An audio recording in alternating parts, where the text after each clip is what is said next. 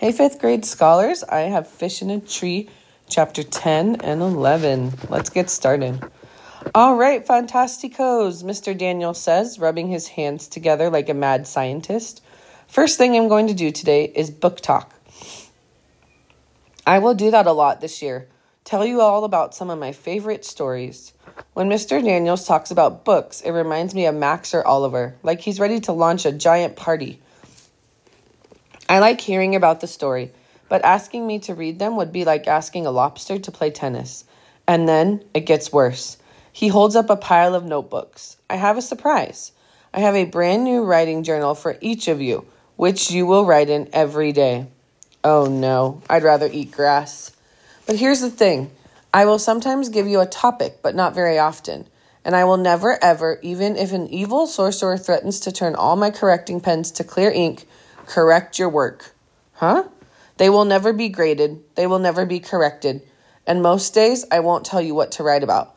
You may write about your life, sports, the country of Bulgaria, your favorite kind of soap, books you like, books you don't like, anything. Wow, I wonder if he's delirious. No correcting? Anything we want? That is too good to be true. I know something is coming. There are only a couple of rules. Ah, there they are. The rules. You must put pencil to paper and do something, and I will often answer with a sentence or two. Right back, Oliver says. Can we grade you? Mr. Daniels laughs. We're not going to grade at all, Oliver. This is about communication, self-expression, not measurements. Can we ask you questions? Max asks. Sure, he says, passing out the notebooks. Mine is yellow, a little too nice of a color for a writing thing. Can I write about football? Max asks. Anything you want. This is going to be great, Oliver yells. I'm going to ask for answers to the test and for extra recess and unlimited ketchup in the cafeteria. Well, Mr. Daniels begins, as I said, you can ask whatever you want. So open up those notebooks now and add your first entry and make it you. This journal is yours, so an introduction to you may be a good thing, no matter how you choose to express that. Keisha begins writing while Albert stares at the blank page. The room is filled with the sounds of pencils and scratching. Suki is rubbing one of her blocks with her thumb. I wonder if she's thinking about her grandfather. I see a mind movie of me walking through a forest of alphabet blocks stacked on top of each other. They sway like trees in the wind, and I worry that they will come crashing down on me. I think about drawing that, but decide to color a big 3-dimensional cube with dark black sides. He said we could do anything. I want to see if he means it. The next day, Mr. Daniels holds my journal opened to the page where I drew the black cube. I figured he wouldn't let that go. He holds his palm facing me, and he says, I know. I said I'd never correct you, and I'm not going to. I'm just wondering if you mind telling me what this means. Do you like the color black, or does it mean something? Either way, it's okay. I think of the kinds of things that might make him mad and remember that he said a person can be too good at the wrong things. Maybe I don't want to get in trouble this time. It's a picture of a dark room. Oh, why would you draw a picture of a dark room? He looks serious now. It was supposed to be something about us. Why would a dark room have something to do with you, Allie? His voice is soft. I swallow hard. Because in a dark room, no one could see me. He stares down at my black cube. Then he clears his throat before looking back up. Okay, thank you for being honest, Allie. I'm so relieved he isn't mad.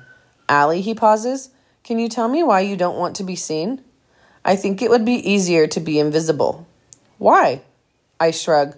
I want to give him an answer, but I have both too many words and not enough. He nods slowly. Well, I'm glad you're not invisible, Allie, because this class wouldn't be the same without you. I don't believe him, but it makes me happy that he said it. I realize looking at him that all this time, I haven't been looking teachers in the face. I've been staring into their stomachs while I sit at my desk and they tell me the things that are wrong with me. But now, on top of all those other big wishes that I carry around, I have one more. I want to impress Mr. Daniels. With every tiny little piece of myself, I just want him to like me. Chapter 11, Scrambled Egg. When we come into the classroom, Mr. Daniels makes an announcement.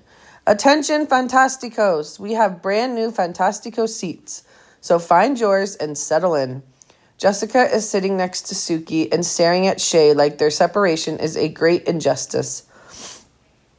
It turns out that I'm sitting in the front row next to Keisha, the girl who can bake and write at the same time while I can't do either. We don't speak all morning, and I can't stop worrying that she doesn't like me. Excuse me. When she finally glances at me, I blurt out, "I don't mind being your friend." Keisha looks annoyed. "You don't have to do me any favors." "No," I say, trying to undo. "I just mean..." And then I stop because I don't know what I meant, and I'm nervous and embarrassed, and that is never good when I'm trying to say something. Every word is another shovelful of dirt from the hole I've dug for myself. But the silence gets too long and too loud, so I try to think of something to say. I always knew what to say to my grandpa, and he always knew what to say to me. I wish he were here to whisper in my ear. And then I think of Alice and how she argued with Humpty Dumpty about using the right words. I turn to Keisha and blurt out, "Do you like eggs?" "Eggs?" she asked. Oh no, she thinks I'm a barrel full of crazy. But I keep going because sometimes my tongue goes on without my say-so. "Yeah, I love eggs. Scrambled eggs, fried eggs, poached on toast, and boiled eggs.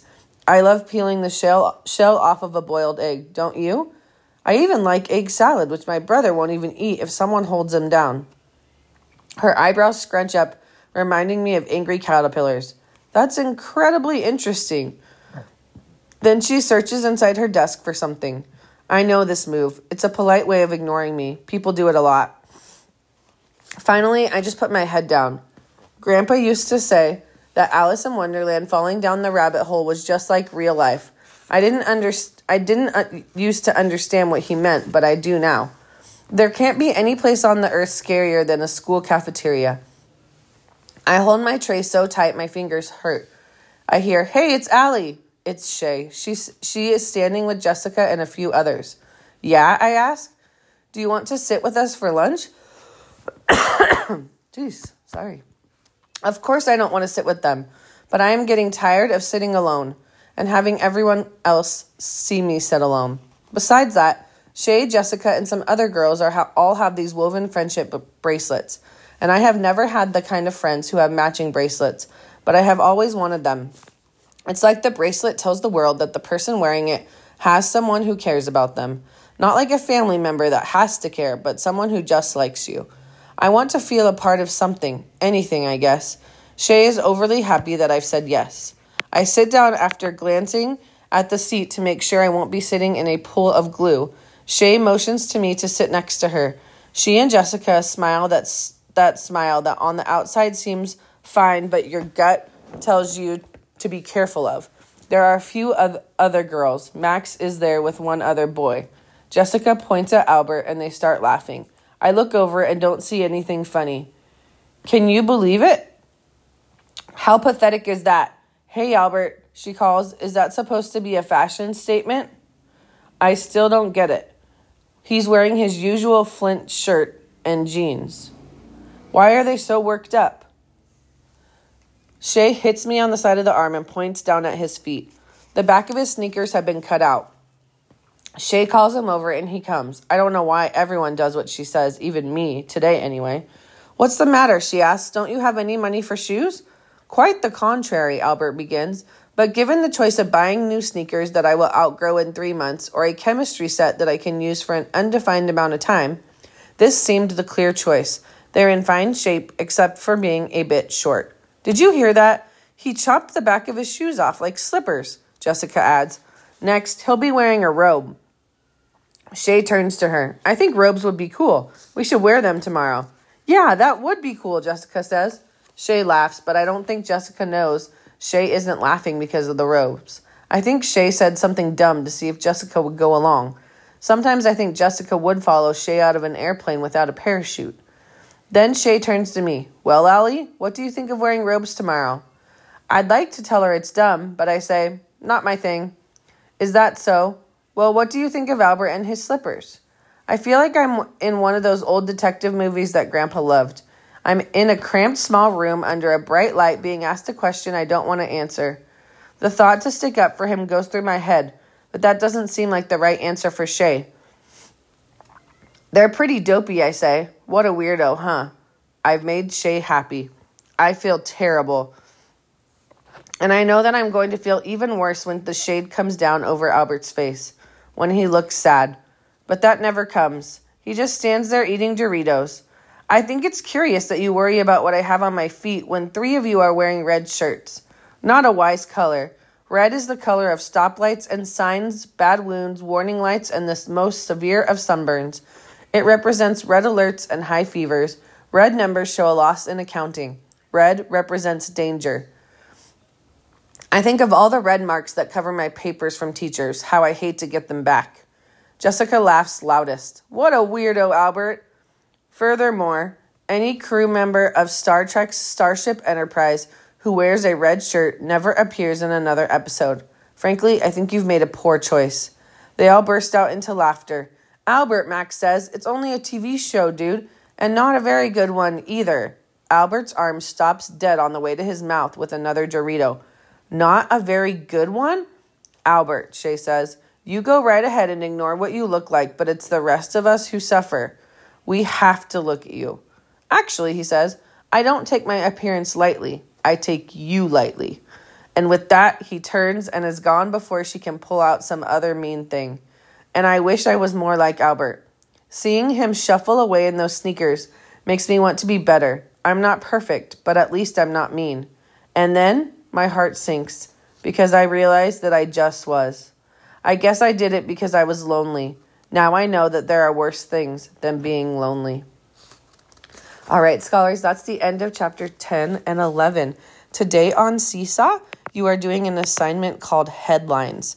You are going to choose a newspaper headline that describes what the big idea or a theme or a message from these 2 chapters, and then you're going to explain why you chose that headline. On the Seesaw assignment, if you click the picture, there are some examples of newspaper headlines in case you need support. All right, go get started and have a great day.